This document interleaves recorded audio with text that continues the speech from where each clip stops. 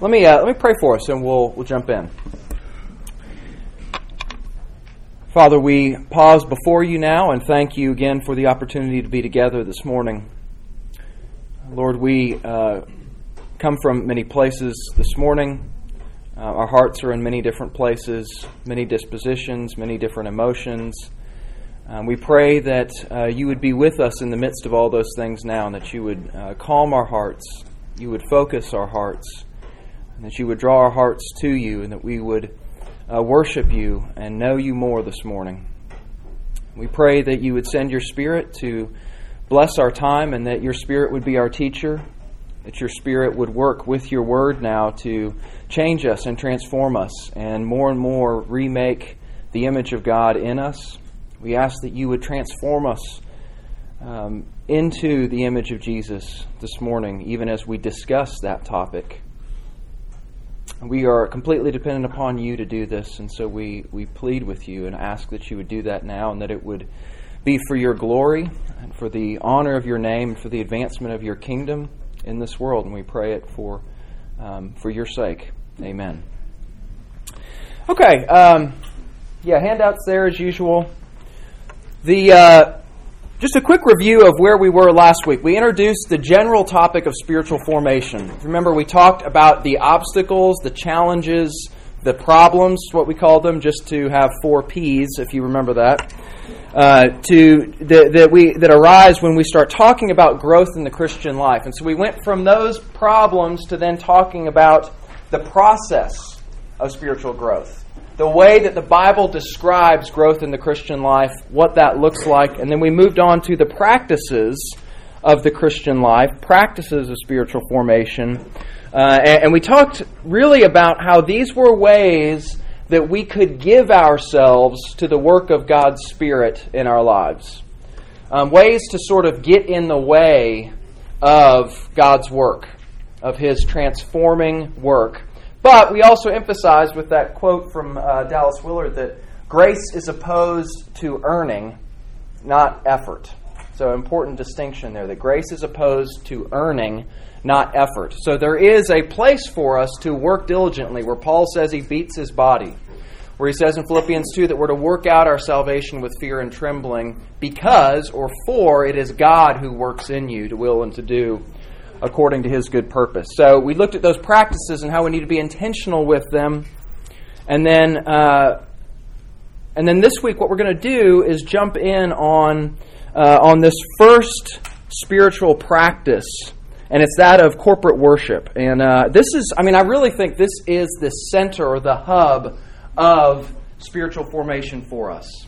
Corporate worship, what we'll do at 10 a.m. this morning. So, and we even saw in some of the purposes last week that worship of God is the end or purpose of all the disciplines. We could even say this is what we were created to do as a community of people worshiping God in this way. And that's, of course, the Westminster Shorter Catechism, question number 1. What is the chief end of man? What is the purpose of humanity? Man's chief end is to glorify God and enjoy Him forever, to worship Him, exalt in Him, and enjoy Him. So that's where we're going to go this morning, is to talk about worship, corporate worship specifically, gathered corporate worship. Because there is a sense in which we can talk about worship in the whole of our lives and everything we do.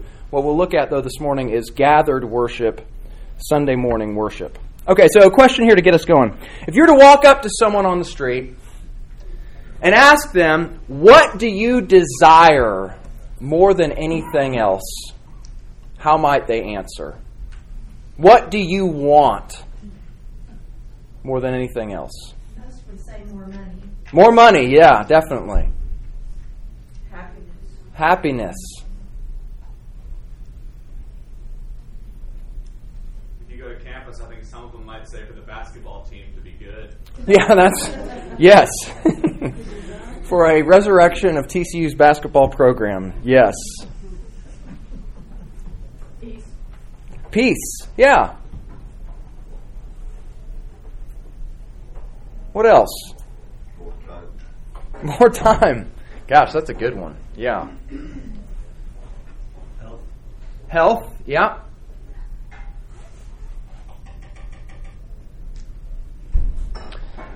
Okay, what I'd like for us to do this morning is to, right now, think of how you might answer that question.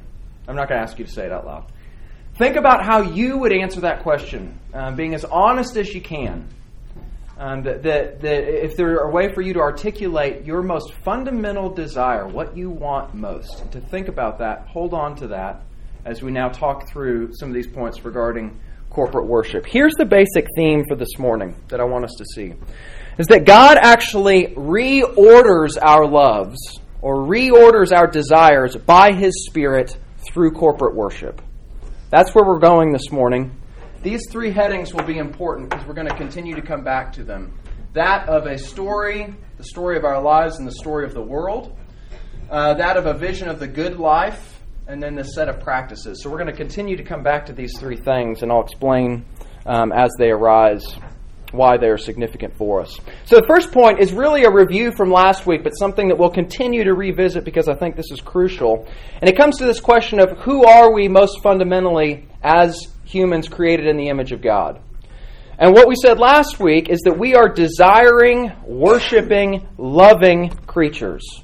That's how we can describe what it means to be human. And that truth, that we are worshiping creatures, impacts spiritual formation in hugely significant ways.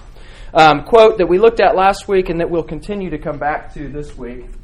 So many quotes from this book. This is Desiring the Kingdom by Jamie Smith.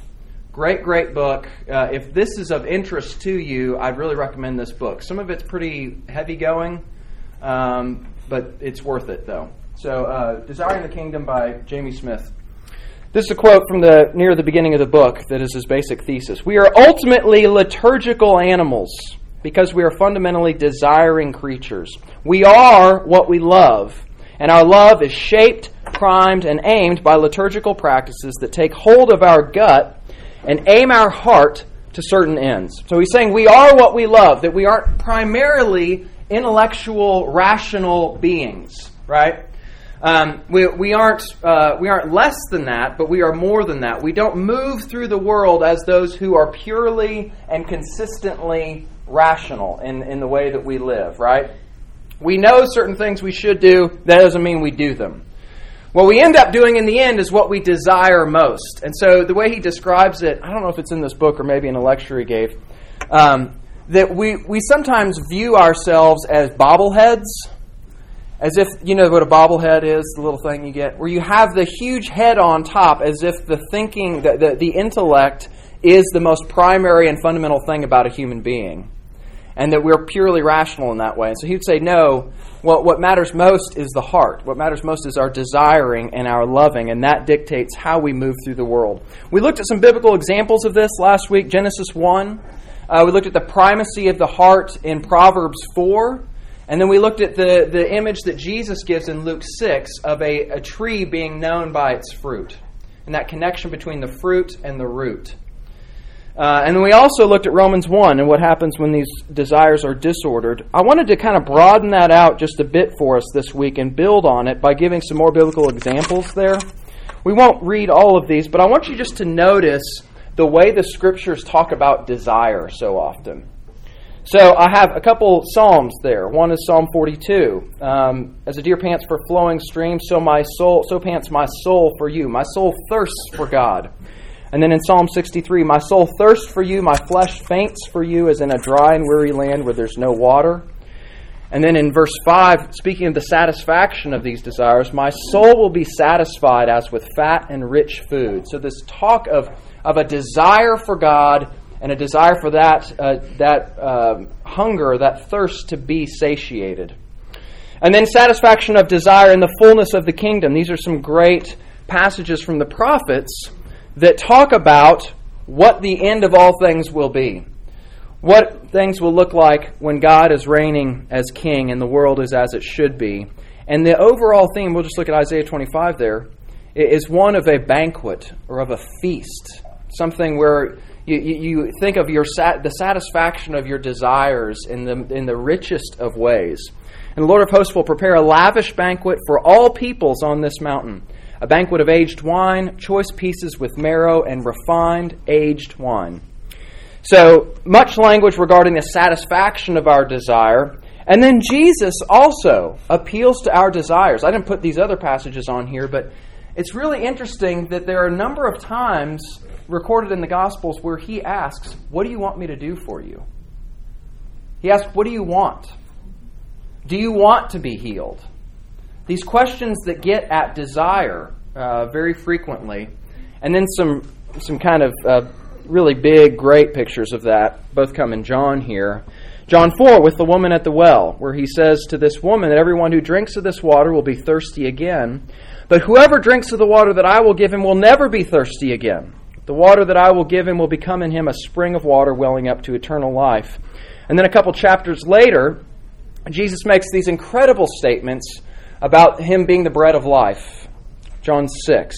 I am the bread of life. Whoever comes to me shall not hunger, and whoever believes in me shall never thirst. So again, this picture of Jesus appealing to our desires and then satisfying, promising to satisfy these desires. Okay? So just another quick statement is just to say that desire itself is not a bad thing. Okay?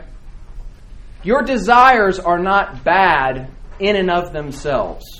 We were created as desiring, worshiping creatures. We are always going to worship or desire or love something. We can't not do that. Okay?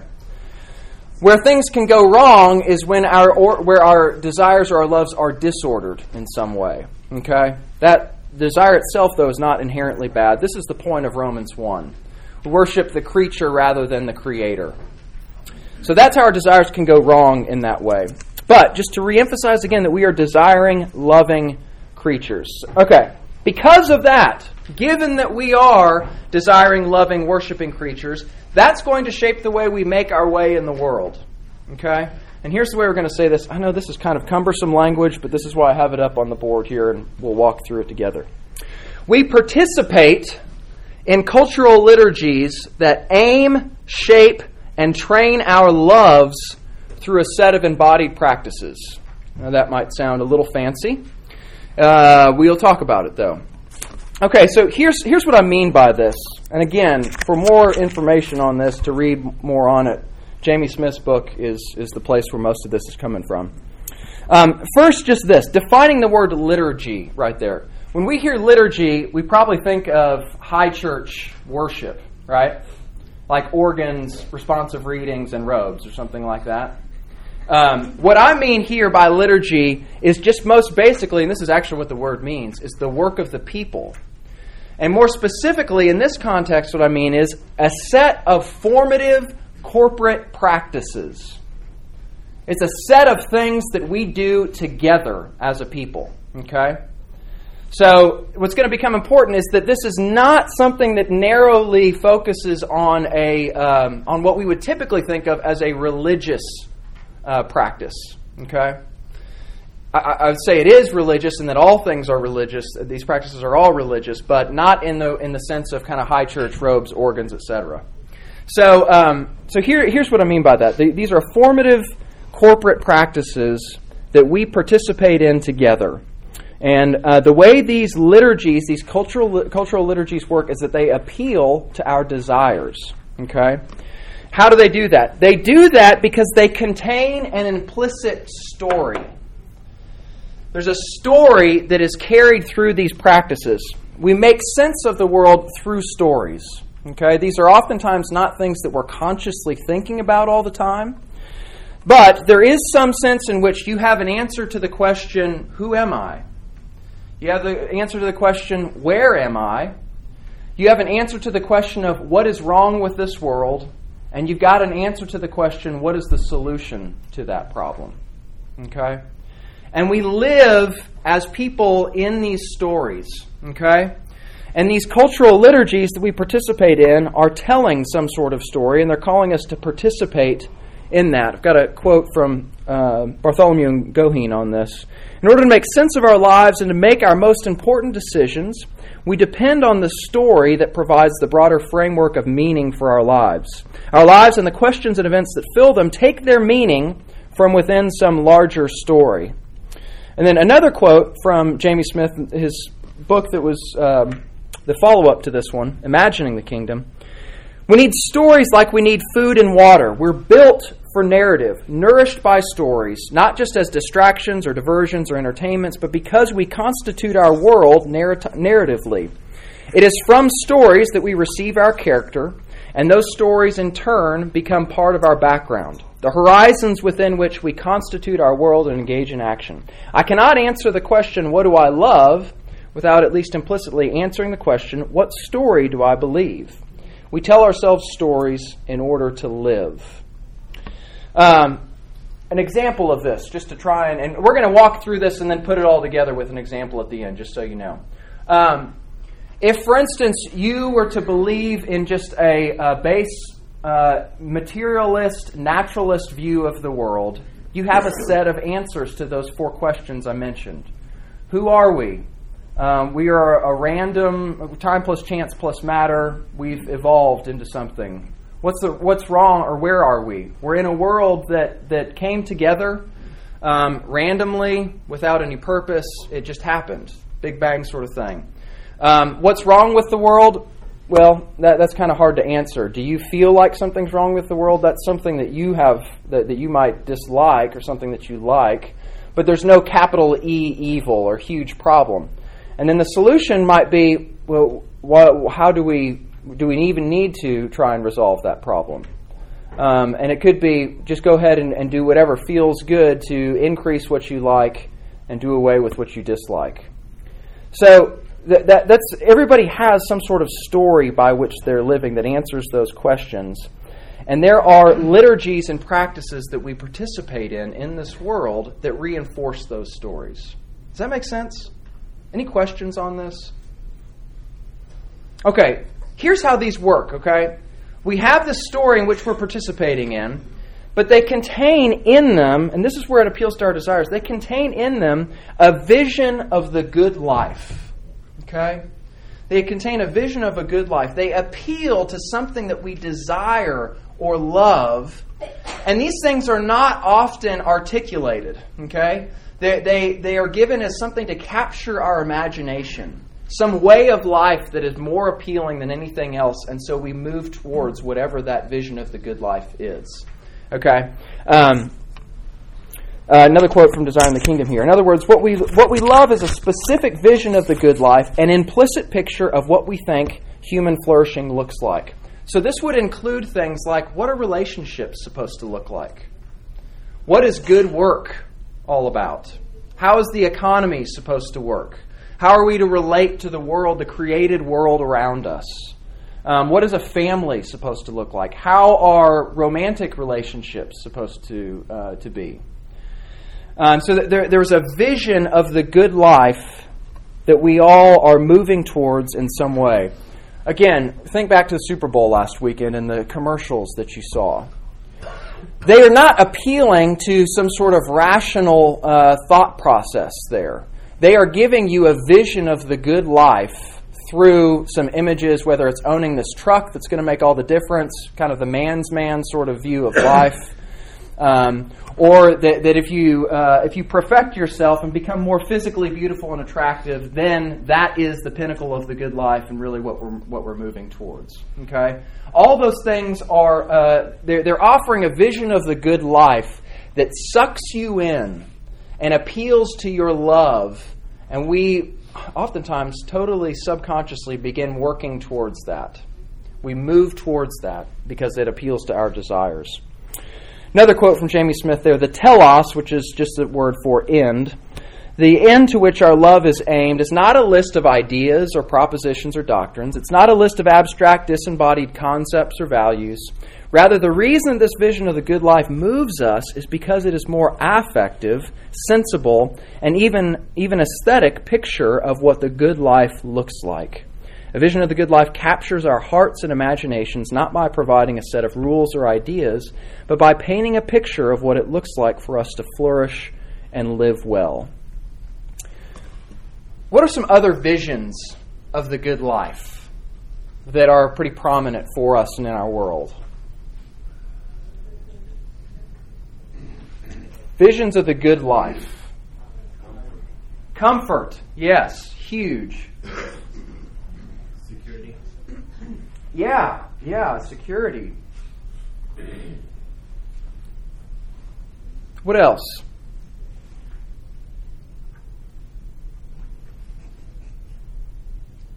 Oh, just a pursuit of happiness, even. Just an emotional well-being where we're happy and our desires are satisfied. What else? Other visions of the good life. Success, yeah. Probably monetary success. Acquisition of money, wealth, and goods. Physical fitness. Yeah, good. Physical fitness, and then added on to that, certainly physical beauty. Yeah. Fame. Yeah, fame and recognition. How about the retired recreational work-free life? The ongoing 3-day weekend, perpetual weekend. Yeah. Right. Yeah. Yeah. So it's really interesting if you start thinking about what are these visions of the good life, these images, these pictures that are painted of what it can look like as what the good life is and what you're moving towards. And what's incredible about this is that so many of these things are not conscious things that we are aware of all the time. These are visions that are implicit in ads that we see in the world in which we live, that we just move towards because it stirs up a desire and a love within us. And so, for that reason, these things aren't neutral. I mean, they want us to become certain kinds of people. That's all. This vision of the good life contains a sort of a prescriptive statement about what you should be as a person, who you should be as a person, and what you should do. Another quote from Jamie Smith: "Thus we become certain kinds of people. We begin to emulate, mimic, and mirror the particular vision that we desire. Attracted by it and moved toward it, where we begin to live into this vision of the good life and start to look like citizens who inhabit the world that we picture as the good life." Another big one might be the American dream. That's maybe not quite as articulated anymore, but that you would own a house, that you have some stability, you've got a good job, you've got the family, the whole thing. Final point here on this front is that these cultural liturgies are reinforced or carried by a set of practices. There are things that we do that reinforce this vision of the good life, things that are moving us towards this, that again continue to appeal to our loves and train our loves and direct them and pull them towards this vision of the good life. Our loves are reinforced in that way. So, a couple quotes there. "Ultimate love desire is shaped by practices, not ideas that are merely communicated to us. We are what we love, and our love is shaped, primed, and aimed by liturgical practices that take hold of our gut and aim our heart to certain ends." You can think about this just in the context of a relationship, a love relationship between two people. There are certain embodied practices that you would participate in. You probably wouldn't want to say it that way because that's not very loving or warm or affectionate. But that would both express your love for a person, but would also form or direct or aim that love. An example of this, you kiss your spouse, you hug your spouse. That's an expression of your love for that person. But it's also a way in which your love for that person is furthered and advanced and cultivated. So there are these practices that would express that sort of love and affection, but that also would advance it and move it along, form it and shape it. And it's like that. I mean, the examples here are all over the place that we could go to. But that is being reinforced in these practices. So we don't have to be aware of them to participate in them. And in fact, most of the time, we're not. Okay, final point here. Cultural liturgies extend well beyond what we usually term as religious. I already mentioned this. These things are not just in the kind of, if there's a sacred secular division, these are not squarely in the sacred realm by any means. These are everywhere. They're all over. Okay, let me try and give an example to pull this together. This is the example that Jamie Smith gives. It's the liturgy of the shopping mall, okay?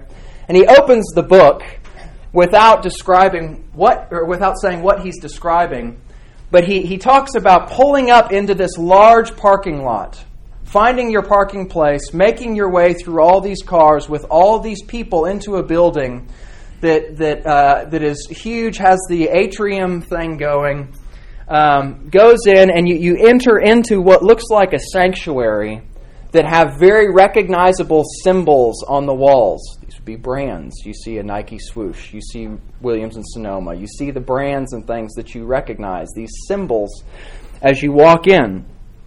There's a defined way of thinking about time when you're in the shopping mall.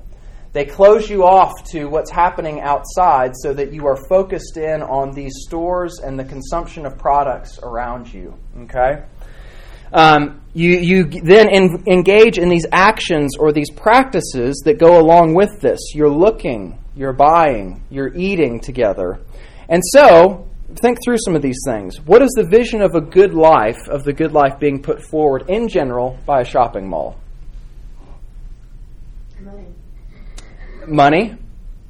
And maybe even, money might even be a means to an end in that. That would be kind of the... that you could purchase something and you could come to this kind of comfortable, beautiful life with lots of stuff, right? And that's going to... That is the vision of the good life. That will satisfy. The forms of evangelism would be the marketing and the billboards that have pictures of beautiful people having lots of fun, doing the things that we want to do and being the kinds of people we want to be. There's an implicit notion of sin there, which is not being beautiful, wealthy, happy in all these ways. There's an offer of salvation from that notion of sin, which is by buying these things. If you buy these things, then you'll be these people. You'll have this sort of life. And of course, none of that is articulated in any way. But it's appealing to our desires. It's appealing to our loves. It's showing forth this image of the good life that we can desire above all else and something that we then move towards. So, what he says then, this is helpful, I think. Thus, our cultural criticism should not be asking what ideas or beliefs are being bandied about in our culture. Rather, we should be discerning to what ends all sorts of cultural institutions are seeking to direct our love. In short, we only adequately read our culture to the extent that we recognize operative there an array of liturgies that function as pedagogies of desire, teachers or trainers of desire. Okay, we just need to see that this is happening all the time, everywhere. We participate in these liturgies without thinking about them most of the time, and they are having an impact on us. They are drawing us towards some sort of vision of the good life, and that story, whatever it is being carried along by a set of practices. Okay? There's a lot to explain up front, but here's why. This has everything to do with worship. Point 3 here. Christian worship, then, is the participation in a counter-formative liturgy that re-aims, reshapes, retrains our loves through a set of embodied practices. Okay? A couple things here. One, worship is expressive. This is probably the way we think about worship most of the time. Us offering praise to God. Us offering worship, expressing the love and the desire that we have for God and for His kingdom. Right? A couple of Psalms on there. Obviously, we could look all over for this. And that is a huge part of worship. But that's probably, most of the time, the where it stops for us in terms of what worship is. That it's just something expressive. What I want to say this morning, though, is that worship is also formative. It's also formative. And I'd point this out as well. All Christian worship has some sort of liturgy to their worship. It's not just those who have robes, organs, and responsive readings. Everybody has an order by which they would do something, a set of corporate practices that we participate in together. Even if that's come in, sing 5 songs, have a prayer, have a 30-minute sermon, and then sing 1 song and leave. That's still a liturgy. That's still a set of practices that we're participating in. And here's the significance of this. This is from Mike Cosper's really good book, Rhythms of Grace, that I recommend as well. He says this: how we gather shapes who we are and what we believe, both explicitly through the actual content of songs, prayers, and sermons, and implicitly through the cultural ethos and personas. And so he goes on to say, for better or worse, our worship, regardless of our tradition or musical style or culture, is shaping the hearts and minds of our congregations. We are always teaching, shaping, and painting a picture of what the Christian life looks like. Okay, so 3 things we'll talk about here. The story of Christian worship, the picture of the good life in Christian worship, and then the practices of Christian worship, to see how this forms us as well. Serves as something that is counterformative to the ways that we're being shaped at all other times. So the story of Christian worship most generally is the gospel. That is what we're doing, and that's why we do what we do in our liturgy and worship, is that it walks us through the story of the gospel. This is the way it was in the Old Testament, with a covenant renewal ceremony. You could jot down Joshua 24. You could go back and look at that. Cosper says this: Israel was a story-formed community, and their gatherings were punctuated by remembering God's story and their place within it. Where the church's worship is centered on the cross and resurrection, Israel's story centered on their own rescue, the Exodus. So then, of course, New Testament, our story is centered and focused on Jesus' death and resurrection, and it walks us through this liturgy. And so here's what Cosper points out here. Brian Chappell's got a great book on this as well that says the same thing. He says, if you look at almost any historical worship service or worship order, you'll find that all basically engage in the same dialogue. They rehearse the gospel story. Plenty of variation and degrees of clarity, but the dialogue is generally the same. God is holy. We are sinners. Jesus saves us from our sins. We gather, remember our identity-shaping story, and send one another back into the wider world, allowing that story to shape us as we go. So if you look on your sheet there, I've got a little chart. This is almost exactly from Cosper's book, where he speaks of how we would experience the gospel in that left-hand column, how those experiences then would map onto the remembering the story and seeing our place within the story, and then how that maps onto our actions in the liturgy, what we do. So you see, God is holy corresponds to God as creator, and then actions in liturgy comes forth as something that we, in our adoration. We're sinners, part of the story is the fall, and then we have confession or lament. Jesus saves us. We're in the portion of redemption in the story. You see multiple actions in that that reflect that redemption. And then Jesus sends us, the consummation of that story, and then the actions in the liturgy. Okay, so that is the basic story. It is the gospel that we're working through. So then what is the biblical vision of the good life and human flourishing in Christian worship? We could say it this way, that humans are then in a restored, right, whole relationship with God, with each other, and with the world around us. Okay? That is the vision of the good life that's articulated in various ways within the Scriptures. We won't read all these, but I tried to give you a list of them. The kingdom of God is described in that way. It's described as the new heavens and the new earth. Got great passages there from Revelation 21. You can look up Isaiah 65 as well. It's described as the marriage of Jesus and his bride. This consummation of a marriage. And then it's described as a feast or a banquet. Another passage from Isaiah 25 that we looked at earlier. Here's a way this could be described. That of shalom, which is just this Hebrew word, usually translated peace, but really means something more like wholeness, things as they were meant to be. Here's a great description of that word from Cornelius Plantinga. Shalom means universal flourishing, wholeness, and delight. A rich state of affairs in which natural needs are satisfied and natural gifts fruitfully employed. A state of affairs that inspires joyful wonder as its creator and savior opens doors and welcomes the creatures in whom he delights. Shalom, in other words, is the way things ought to be.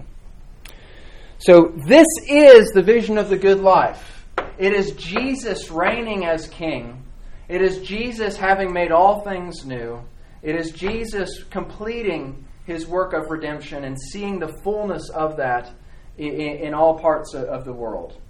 So that's the vision of the good life. That's what we are created for. That's the human flourishing towards which we are moving. And so that's contained in our worship service. And then this vision of the good life, the story that culminates in this vision of the good life, is carried in practices. It's reinforced in practices. So take a look at your sheet, and we'll look at each of these elements briefly to see how this happens. And this is really answering the question, how can your loves be reordered and redirected? How do you train your loves? And the answer to that, one of the answers to that, is by participating in corporate worship. This is a way in which the Spirit renews us and reorders our loves and desires. So we'll look briefly here at each element. By the way, I'm not going to say anything about music and hymns here because Jacob's going to deal with that next week. But in general, a couple comments up front. One, you'll notice that throughout our worship service, we have a lot of Scripture in all parts. And what's significant about that in terms of how that would form us is that this actually gives us the vocabulary of the kingdom. It teaches us how to speak, even in the ways that we would confess our sins, the words that we would take into our mouths as we are praising God, the doxology. All of these things are teaching us the language of the kingdom and are coming from the Word of God. Another quick point up front in general is to recognize the significance of us speaking together in unison. There's sometimes, I try to avoid this, but there's kind of the awkward cadence of trying to confess our sins together or do some sort of reading together. You kind of want the guy up front to make this a little easier on you in some way. And we don't know where to break, and we have to wait for one another sometimes, and it can be a little uncertain. There's actually something really wonderful about that. That's us having to wait on one another. That's recognizing that this isn't just about me and God. There's a corporate dynamic here, and these people are my family and are part of this as well. And so even that, speaking together, is teaching us something. I'll move through these pretty quickly here. Call to worship. So we begin then with God as creator. He makes us in His image to worship Him. What does this teach us? How does this form us? It reminds us that God is always the one who initiates with us. He speaks first. Our entire lives, our gathering together in our entire lives, is really in response to His gracious work in our lives. So we're formed in that way. Another thing that this does is, and this is how Jamie Smith puts it, that the call to worship is an invitation to be human. And what he means by that is that we're being invited to do that which you were created for, to worship the Creator God. So God calls us to worship, adoration and praise. We then respond to God in adoration and praise. A couple things that are happening here. One, it's to remind us that God is the focus and we are not. God is the focus and we are not. Another significant thing that happens, though, is that as we exalt and praise God or say yes to Him by our words, we are implicitly saying no to other idols. As we worship Him, we're saying yes to Him. We're saying no to the temptations and other places in which and through which we could seek to satisfy our desires. So even there, we're saying something and we're being formed and shaped. The invocation, we're inviting the triune God to dwell with us. We're reminded that God is relationship and that He welcomes us into that relationship, and we're asking Him to dwell with us. The doxology is same as the adoration and praise. And then confession of sin or lament. Confession of sin is probably pretty obvious here, but just think for a moment how countercultural it is to stop and acknowledge your guilt, your shame, and your sin. To stop pretending that those things aren't true about you. To stop wearing a mask that we wear all the time in all of our relationships. And to actually acknowledge those things about our hearts that we don't always want to. That is profoundly countercultural. That is something that we don't do in any other parts of our lives. And so that's formative upon us. That's bringing us in touch with reality is what it's doing.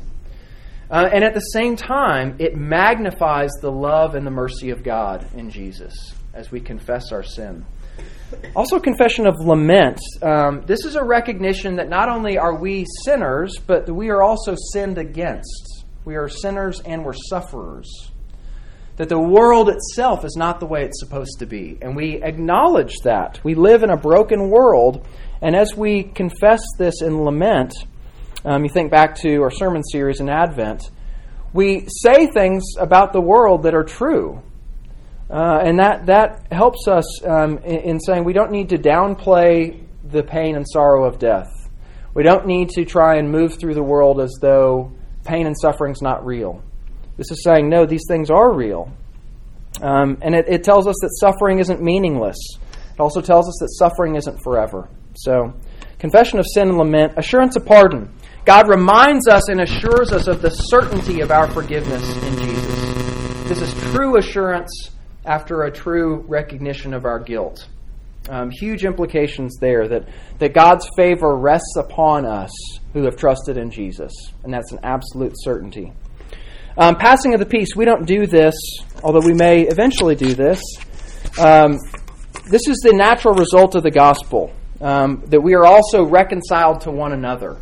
So this is a part of a lot of worship services where you greet one another with the peace of Christ. You give handshakes, hugs, express affection towards one another. What does this do? It shows in microcosm what restored relationships in the world look like. It reinforces that we as a church are a family. So hugely important. And we show hospitality and welcome one another because God has done that. Baptism, I'm going to skip. We'll talk about when we talk about sacraments. Offering. A couple things happening here. That our sacrificial giving is connected to the sacrificial giving of Jesus, giving his own life. What happens here is that we are released from the idolatry of money as we participate in this practice of giving away something. We're released from this idolatry of money where we recognize that God owns all things. And we're also released from this idolatry of control over our lives. He is Lord over all things. We can trust Him in that we give this back. So, offering. Pastoral prayer, usually of thanksgiving and petition. This emphasizes that we can approach God as Father, that He hears us, that He answers us, and that we learn that our lives come from Him. There's nothing that we can't ask for from Him. All this is being shaped in us. And then we also in this learn the language of the kingdom. Reading and preaching the Word. Jesus is proclaimed, the gospel is central, the story of the world is told. This is explained. This might be one of the most obvious ways that we could see ourselves formed. And we'll talk about this in the next couple of weeks. Lord's Supper. Jesus invites us to His table to feast with Him. We remember His death there. I mean, this is just like all over the place in terms of how formative this is. Paul says we proclaim the gospel as we celebrate the supper. This serves as a foretaste of the renewal of all things, foretaste of the coming kingdom. It manifests our unity as a body, and even the physicality, that it's real bread and real wine, actually shows that the world matters to God. There's a newly created, a recreated new heavens and the new earth that we'll participate in, and that emphasizes that. Finally, sending and blessing. This is so important too. The end result of worship is always that we would be a part of His mission in the world, and He sends us to that end. That's the portion at the end of our worship service right now that's from Colossians 3, where God sends us into the world and He empowers us for that mission by giving us His Spirit. So we participate in His work in the world in that way. And that's always the end of worship, that we would go out in the world. And He blesses us in doing that as well, that we go out as children, not as orphans. We go out with His fatherly favor upon us, and we go out as His ambassadors in all the world. So here's where this is all headed from Cosper. Rehearsed regularly, the gospel becomes part of our way of thinking, seeing, feeling, loving, and being in the world. It's a weekly heartbeat gathering us in and scattering us back out to our homes and workplaces, to children's soccer games and board meetings, to chemotherapy sessions and evenings around the dinner table. From there, we return to the gathered church, once again rehearsing the story, remembering who God has made us, singing and celebrating that identity. Liturgy that immerses the people of God in the rhythms of grace doesn't merely train them for gospel-centered worship, it trains them for gospel-centered lives. So corporate worship is central to our formation as a people. The big picture application is give yourself to that. Give yourself to every part of what we do on a Sunday morning, because Jesus, by His Spirit, is making you and making us more like Him as we do that together. I'll give you those questions for reflection that you can look at this week and recommend those 2 books to you. Let me pray for us.